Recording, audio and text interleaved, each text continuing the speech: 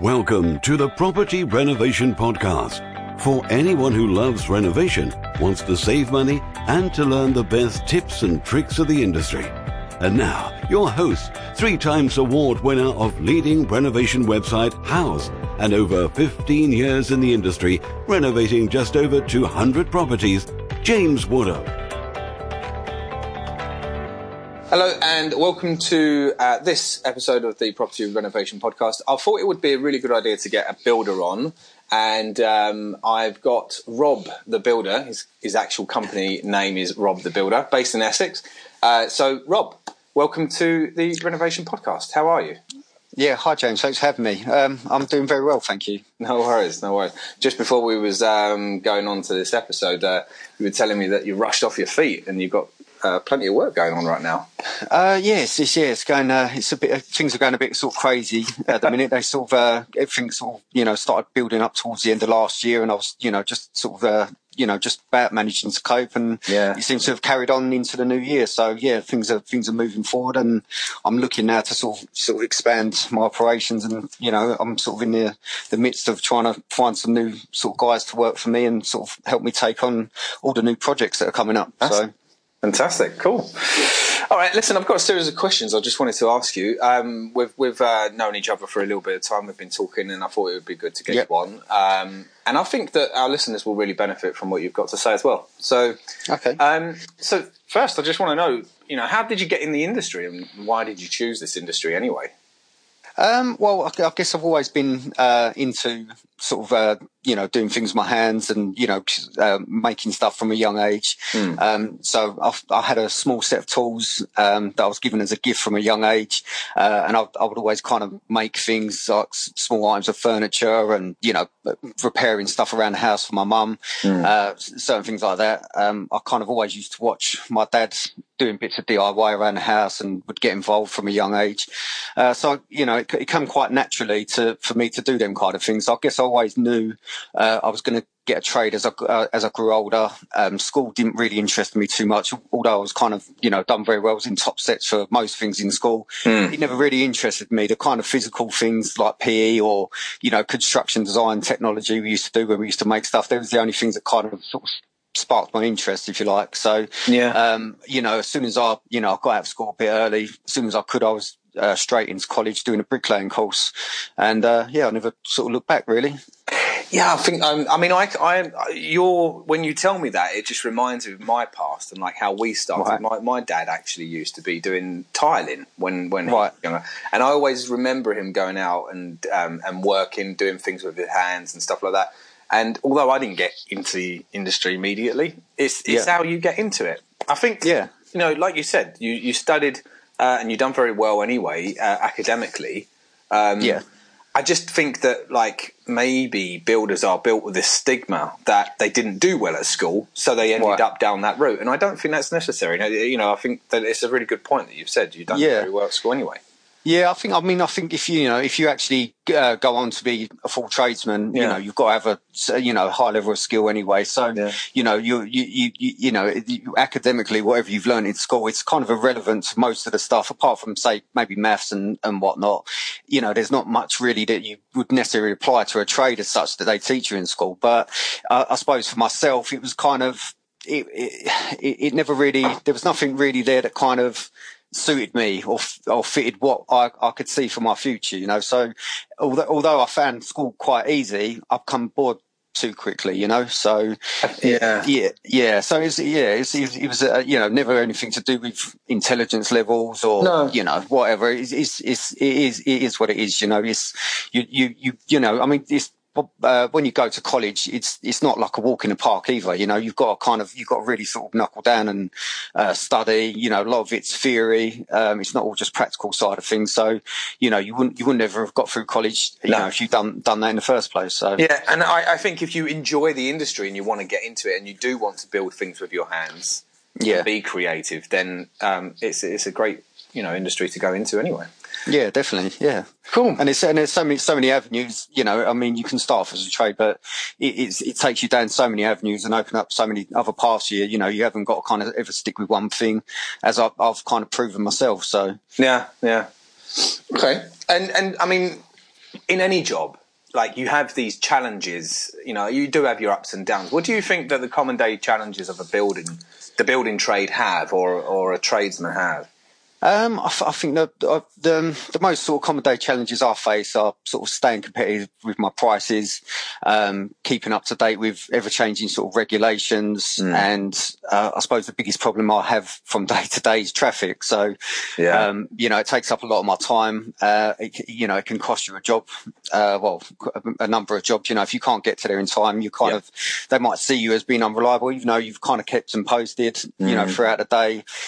That's probably the biggest killer for me is definitely the traffic. But yeah, I think that's they're the main kind of few problems I face day to day. You know. Yeah, I mean, especially in the UK, like with the traffic, it's getting quite dense now, and definitely, it does take a long time. And I think you start off with thinking like you wake up in the morning, you want a good 8-hour day, and then you don't achieve it because you're in traffic so much.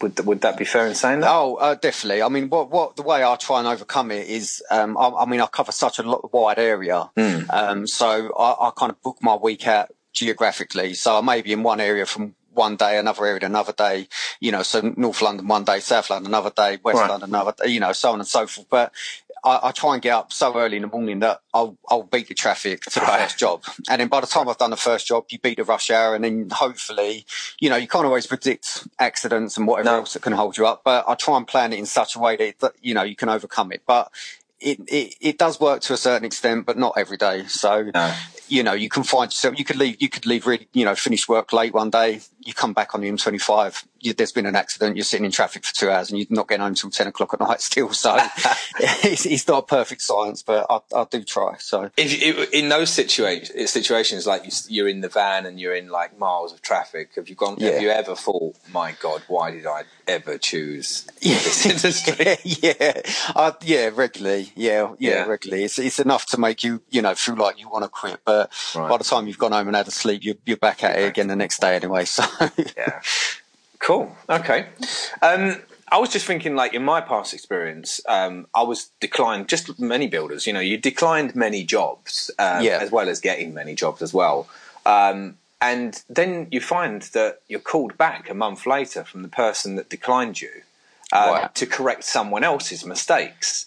And or I've even seen jobs posted where someone has said, can you come in and correct a builder's mistake? And I just think like to avoid homeowners getting ever in that situation anyway, I'm sure they don't wish to get in it. What in your opinion, what do you think could prevent them from falling in that trap?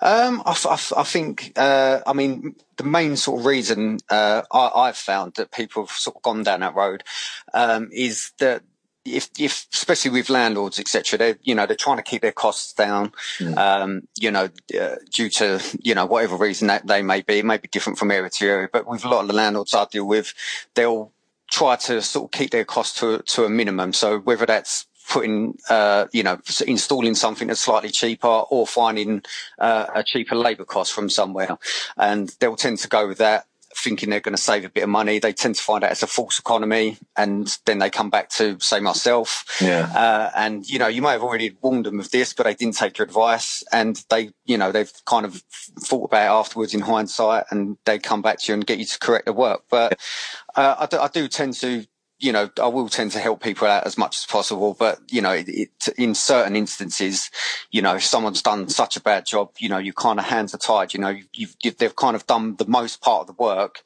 and you're kind of left with the rubbish at the end of it to put it right, and it's cost wise to make it financially viable for me, it probably wouldn't benefit the landlord. Now, sometimes, you give them a price, they may go for it. But, for actually bearing in mind they've lost a lot of money paying out for a bad job. Now to correct it may cost almost the same amount as it would have done in the first place, because you're pretty much undoing someone else's work and starting again. So I think the best thing to do is not always go with the cheapest price, And the other thing is, obviously, recommendations. A lot of jobs. I've lost a few jobs. Lost one recently where I priced for a heating install.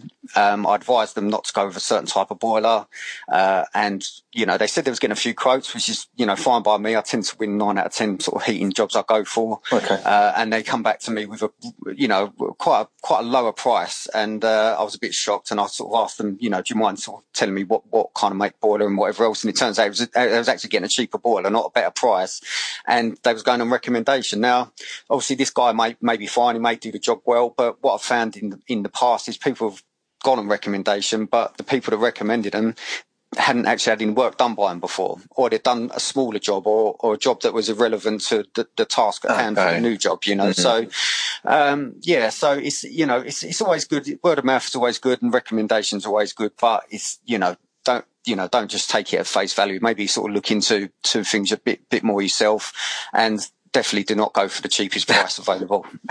Yeah. Okay. All right. Good. Some good advice there. Okay. So again, like with competition being fierce, like especially in London anyway, yep. and I'm sure in parts of Essex as well. But the minute a job is posted, you're getting tons of people applying for it. And what do you think is like what would make what makes a good builder? That's what I'm trying to say. It's like, what makes a good builder? What makes a good builder? I think obviously you've got to be, you've got to enjoy the work you're doing. If you're undertaking a task and your heart's not in it, you're not really going to be, you're not going to be achieving the best sort of end result possible. So it's always, if you're going to do something you love, then, it's best you throw your heart and soul into it, and then when you finish the job, you kind of, you get job satisfaction out of it. So, I'd say that was definitely the first thing, just to, make sure you're doing something that sparks your interest and that you love doing. Okay. Having a sort of a wide knowledge of the job at hand, whether that's comes under regulations or, the materials you're using, the right tools for the job, that kind of thing. I think, obviously, and everything else just comes down to experience, So if you've been in the game for quite a while, then that's that kind of experience comes with that. So, would you say keeping a cool head? Because there's sometimes you get into a situation where it's not gone quite right. I think obviously, there are some testing times out there and some testing customers. It's always good to kind of take things with a pinch of salt. Yeah. And, just, take it, bearing in mind that sometimes, the jobs they're taking on, if they're like full house refurbs, things like that, they're very stressful for the customer. You've got to kind of understand that you're in their domain, you're kind of disrupting them, even though they're the ones that want the work done. You've kind of got to have a bit of empathy for what they're going through at the time. So, so good patience, kind of not taking things too personally, just, separating your work from your personal kind of feelings is definitely something, which will help you be a good builder, definitely. Cool. Good. And what's been the most amazing job that you've done? I'm sure there've been a few. I suppose in terms of enjoyment, the most amazing job I've done recently was, it turned into a full house refurb, but we started off with a few smaller jobs, and then the guy got a bit carried away and he kind of, went from one job to the next, but before you know it, we was doing a full sort of internal and external house refurbishment. But the guy was, he was such an easygoing guy, very understanding of, that not everything runs smoothly. You're going to uncover things that are unexpected. There's going to be certain extra jobs that kind of pop their head up. And, he was very understanding of all that. If any of my guys were ever late for any reason, we kept him posted. He didn't give us any trouble for any of that. Sure. And, guy just had a really good sense of humour, kept our spirits up while we went through the job. And yeah, he was really pleasant to all my guys. He tipped them all at the end. I can't remember if he actually tipped me though, but he definitely tipped all my guys. He definitely tipped all my guys all the way through the job. But I still got paid in full, and yeah, we're still on good terms. I actually had my dad was doing a few small bits around there for him because my dad sort of works for me now, and there was like a mop, some kind of newfangled mop thing that he was using to he see the customer cleaning with. My dad mentioned, oh, that's amazing. Where'd you get that from? And next thing you know, the customer had sent him one, ordered it on Amazon, and sent it to his home address. Oh, wow. It's nice to, when a customer comes along like that, it kind of picks your spirits up, and yeah. It reminds you why you're in the industry in the first place. Yeah, definitely. There's there can be some sort of hairy moments on jobs where you start losing faith a little bit, but when the job's done and you can step back and everyone's happy, and he was over the moon. It's that the end result is the main kind of goal. So yeah, that sounds like everyone's ideal customer, to be honest. Yeah, he was. Yeah, he's pretty good. Brilliant. I've had a number of good customers, but he definitely ticks all the boxes. So yeah. I suppose in terms of financially amazing, I've had quite a number of sort of good jobs that have paid well, but I kind of took over a maintenance sort of contract for a big estate agent out in the city, and generally day to day we was earning more money on call outs and whatever else. It was all new territory to me because I never really worked out in the city before, but I ended up being out there for pretty much 2 years straight, every day and night. And there was certain occasions where I'd been handed jobs that had already been priced by other contractors, and they'd sort of either done one or turned down the work in the end, but they kind of had the budget for the job already set, and you'd kind of do like a day's work or less than a day's work, and you'd kind of pull in quite a few £1,000s off of it because that was what the job was worth, priced at. So financially, that was pretty amazing at the time, and it helped push the business forward quite a bit.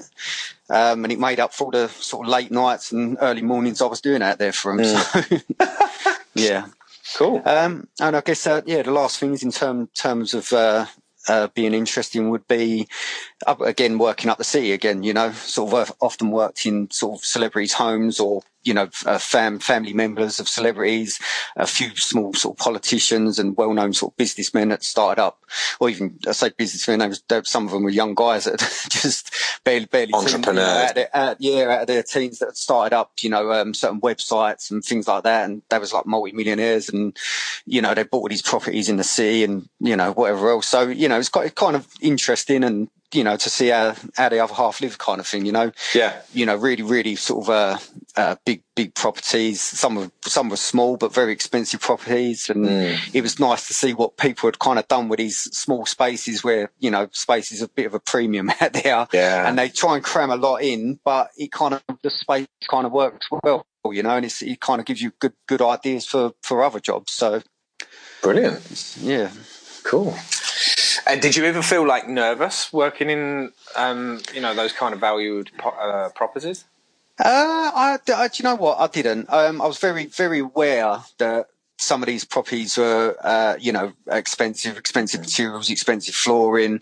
But yeah, no, I mean, I was, pretty confident within myself that I could carry out the work to a higher standard. You are very more conscious of, with every job, you're protecting things, protecting floors, protecting, furniture around you and that. But I suppose psychologically, when you're in these places and you're very aware that they're multi-million-pound places with very expensive stuff in them, you're kind of not on edge, but kind of very, very more aware from every second. You don't become complacent in them kind of places, because if you make a mistake or you do damage something, or if it's if you're dealing with water, electrics, and you're in the back of your mind, you're thinking, hope that doesn't leak, hope that doesn't, overnight something sort of, goes wrong that was unexpected. But other than that, no, I was pretty confident out there, and everyone was happy with me. So it was all good. Yeah, I mean, just imagine like fitting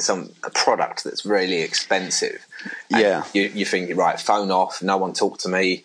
That kind of thing. Yeah, it is. And even with tiles, some of the tiles, you do £100, £200 for one tile in certain properties, things like that, just absolutely crazy kind of stuff. And you drop it, you chip it, it's on you, That's it. Yeah. Okay. And what's been the worst job you've ever, you wish you never started? there's been a few that midway through I just thought never again, but the worst job was another recent kind of job. It was another house refurb, actually not too far from the last one we done actually. Okay. But it was the husband and wife were even not communicating. I mean, it all started off lovely when I first went round there, all very friendly, very easygoing. Thought, I'm actually going to enjoy working here.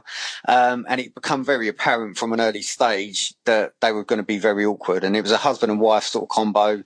The husband was home all day, retired. The wife was out of work, and he was constantly watching us, constantly over our back, constantly telling us how to do things or asking us why we're doing things a certain way. He'd asked my guys to kind of do things in a way that wasn't part of the quote or wasn't necessarily how we'd do things. They'd come and query it me. I'd say, well, if the customers ask for that, we'll give them that. I'd okay it with that particular customer. And then the wife would come home and say, why is that done like that? And he'd say, well, I never told them to do that. And then I'd have to go back and say, well, yeah, you did tell me that. And it was a bit of, no, I didn't. It was very, very childish. And then, when something, I'd dispute something or I'd refuse, I'd say, you've told us to do it this way. That's how we've done it now. We're not going to change it now.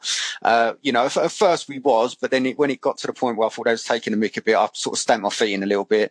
And then they started playing the good cop, bad cop thing where, he'd be honest, trying to force us into doing something. It should be like, very understanding and can you do it this way? What about if we compromise? And it was a very awkward job, and he made it that way every day. And it got to the point where he was making threats against me financially and threats against my guys. And he just made the whole job very impossible to work in. But being me, didn't want to walk away, didn't want to give up, carried on. We just pursued all the way through it, and I took it on the chin, but it still carried on going long after the job was done. They give us a snagging list, which you get at the end of the job. I've got my own snagging list that they can fill out, and we sign off at the end. We completed all the snagging. They was happy with it. They paid us in full. About a month later, we hit with a huge snagging list, and some of the things on there, there was a couple of bits we missed. I will hold my hands up to. There's a couple of bits of painting that we maybe missed due to lighting, whatever, so more than happy to go back and sort that out. But then you could kind of see this was a spiteful snagging list. This was them trying to get as much as they can out of us and still trying to bully us into doing things. And I think one of the main things that sticks in my head with the whole job was that we quoted to paint the house internally, top to bottom, in a magnolia vinyl. And, as we was getting to the point, we'd already plastered everywhere, we'd whitewashed everywhere, we was ready to paint. And he said, well, why are you painting it magnolia? We wanted wallpaper. And then they did the good cop, bad cop thing again to us.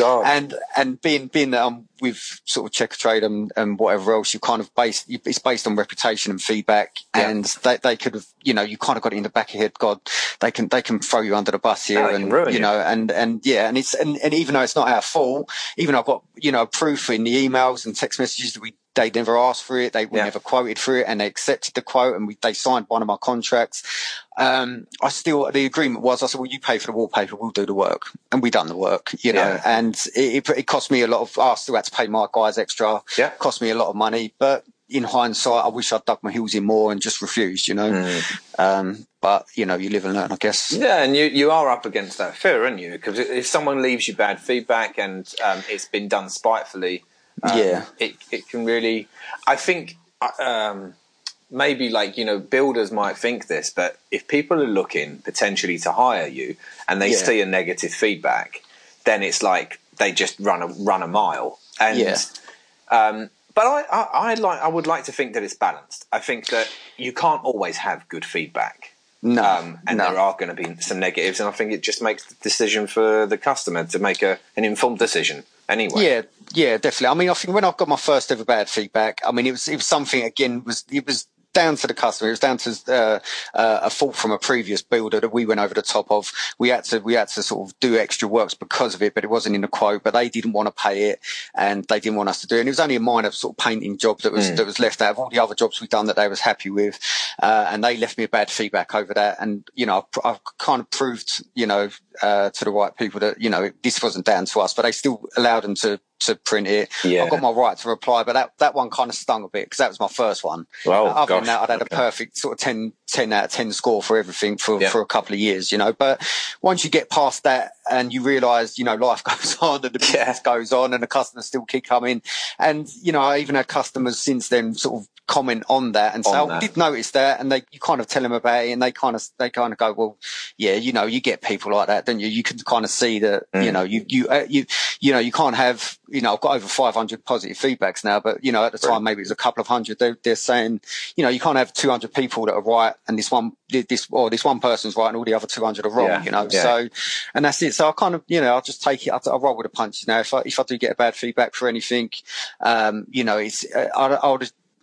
mainly assume it was unwarranted, because I know that I'll do the best to my ability to kind of get the job done how they want it. And if there are any discrepancies or any problems, I will do my best to correct that for them. So it's I think I've got about 2 or 3 bad feedbacks, and they are mostly sort of spiteful because they didn't get their own way when they were trying to push for something that they wasn't due to get, kind of thing, So okay, all right. What's the most daily worries that a builder has, do you think?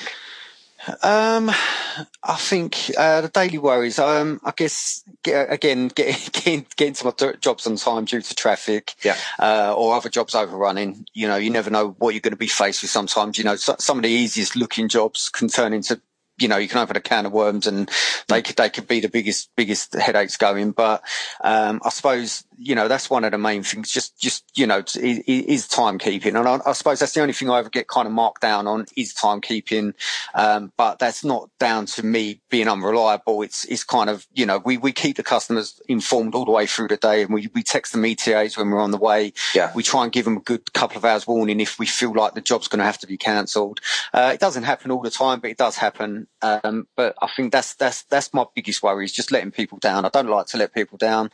I'd never want anyone to think I was unreliable, and on the whole, people are quite understanding, so, I think that's probably the main thing for me. The other thing is obviously, cash flow, keeping on top, receiving payments from customers, keeping your cash flow healthy, and keeping on top of all your existing jobs as well as all the new jobs that are coming in all the time, so it becomes a bit of a juggling act. And you've got to kind of, I'm getting to the point now where I can kind of, instead of taking on too much and overloading myself, when I know I'm getting to that point now, I'm knowing what the next move is to, to delegate the work to other people, hand out jobs to other people, or, if you've got too much work on, don't overload yourself, turn down some work. If you just be honest with people, if you feel like you're going to be overstretching yourself, and then you're going to be rushing about trying to get jobs done, it becomes counterproductive. So it's best, not to do that. It's a hard thing to do for me, to kind of turn down work, because you never know when the next job's coming in or where the next job's going to lead. But if it's going to harm your business by taking on too much work, it's best not to. So when you get to that point, that's the time where you need to either look for some more help with the admin, whether it's someone in the office, someone taking calls, or it's finding new guys to help, take over some of the tasks you do day to day. So for myself, the plumbing, the electrics, the main trades that I cover, that I'm qualified in, I'm now looking for people to kind of replace me a little bit. Okay. So they can build the company. Yeah. Cool. Can you give our listeners 2 tips if they wanted to save money? I guess the first tip would be to shop around. It's always good to look around for bargains online.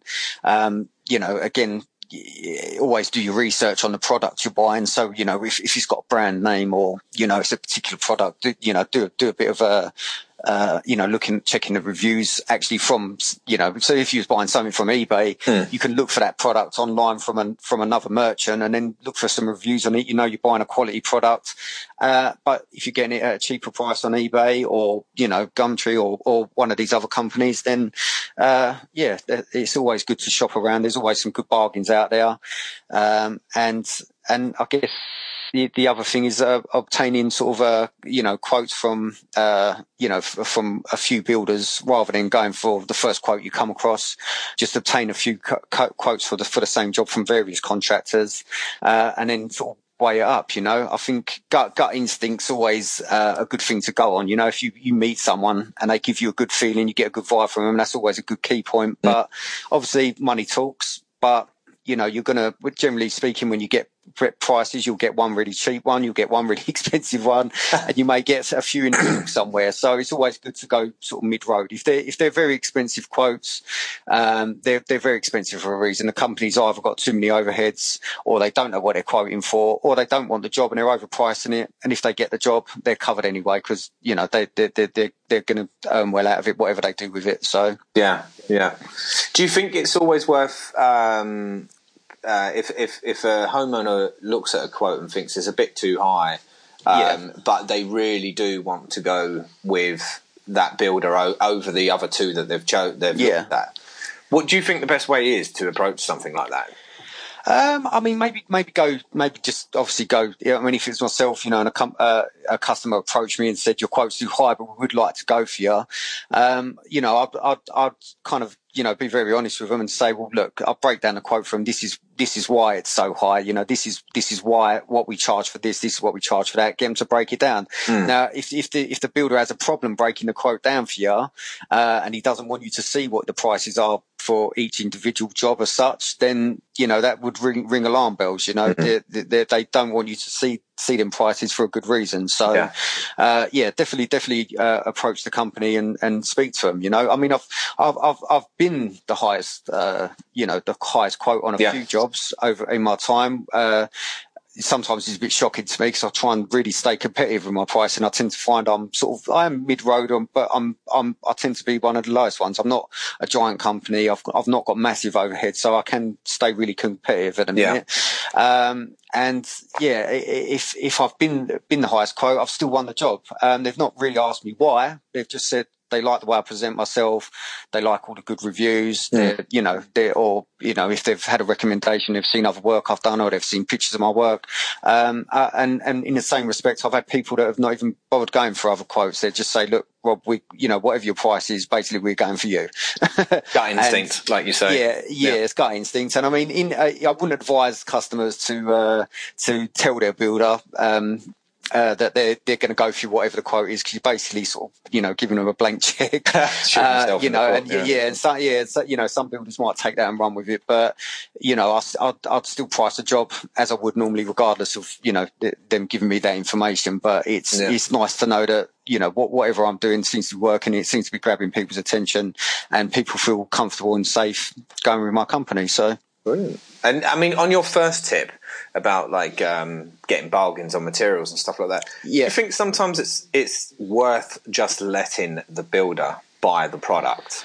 Yeah, definitely. It's when you shop around for stuff online, you've got to make sure, I guess, all the parts are there. You've also got to remember that to return the products may be a bit more difficult than from a shop or from a merchant, whatever. So that's the only downside of things. You are saving money in one respect. If it doesn't work out well, you're going to pay through the nose for it. So I'm happy for my customers to buy their own bathroom suites and, tiles. We generally, when we quote for jobs, a lot of the times the customer's not 100% sure on what they're going to get, but they still want the quote. But we can't quote for the materials if they don't know what they want. So we tend to leave things like coloured paints out, tiles, we'll leave bathroom suites out until they chose it. And then sometimes they'll come back to me and say, this is the kind of thing we're looking for. Can you get a price for us and let us know how much that'll be? And we're glad to do that. 9 times out of 10, though, they'll see something online, they'll order it, or they'll go to the tiles merchants, tiling merchant, and they'll order the tiles there and then. They see what they like. We give them the meterage that they need, and they go for it there. But you got some pitfalls, I suppose. If you're getting a bargain on something, unless it's sort of ex stock and there's surplus materials, that kind of thing. I suppose if you're buying one of a kind or something that's ex stock and is not available anymore, you may not be able to sort of replace it for a like for like, you know? Yeah. I mean, just keeping along with the tile idea, you know, like I think some homeowners might just think that tiling is tiling and that's it. And that, you know, that it's going to be a cost no matter what that material is. But, I mean, you know, I know that there is a big difference in the type of tiles that people choose and the cost therefore. Yeah, well, obviously different tiles, you know, different size tiles, different type of tiles.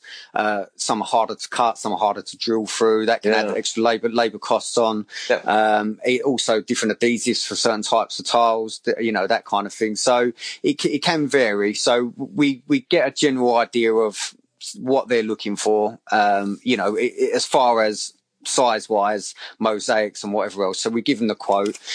Once we ask before we start work that they let us know what tiles they're going for, and they know ahead of time that it may affect the price slightly, but it's never going to be a great deal. No. You know, it's all generally, you know, relative. You know, it's never going to, the bill's never going to jump up too high, and we're never going to sting them with an extra bill at the end of it. Everything's sort of done up front. So, but yeah, it's I think that's something we kind of learned over time. Even with the bathroom suites and stuff, I've quoted before to when I was first starting out, I quoted for a bathroom suite, and they just went, yeah, just, you know, bath, we're just going to get a bath and a shower, you know, this kind of all standard stuff. And I didn't really check into it. This was many years ago, and then when I turned up to do the job, it was all singing, all dancing, pipes buried in the wall, valves buried in the wall, and mosaic tiles as well. You know, and yeah, it was all sorts of things, little extras you want, and me being me at the time as well, I just kind of grinned and bared it and sort of, you know, just cracked on. So, and I got it done, and it took me you know, I obviously didn't earn as much out of it, and it took me a bit longer, but I come away learning a valuable lesson. So, and that's kind of how I, you know, everything that's a negative, I kind of turn it into a positive. So anything that goes really wrong or even slightly wrong, I kind of feel like, you know what, I've learned something really valuable for that you can't pay for. So yeah, I'm sure you're always learning on the job anyway. Yeah, definitely. So. Okay. All right. Well, we're getting towards the end. So, if someone is thinking about starting working in the building trade or setting themselves up with a company or being self-employed, is there any advice that you'd give them to get started? I think obviously just you know, knowing what your sort of limits are and what you can do. You know, if you specify in a certain trade, but you're, you know, quite handy at doing multiple trades, it's not always a good idea to, you know, jump straight in and advertise, say, as a builder. If you're a plumber, you know, go out there as a plumber, build up your customers as a plumber.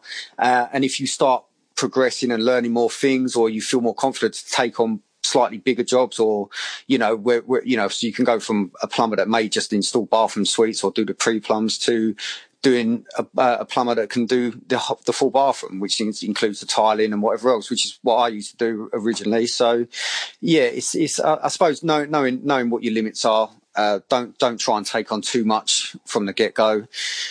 Building up your customer base, taking care of your customers, because, you know, repeat customer and word of mouth can either make or break you. So yeah, good, some good advice.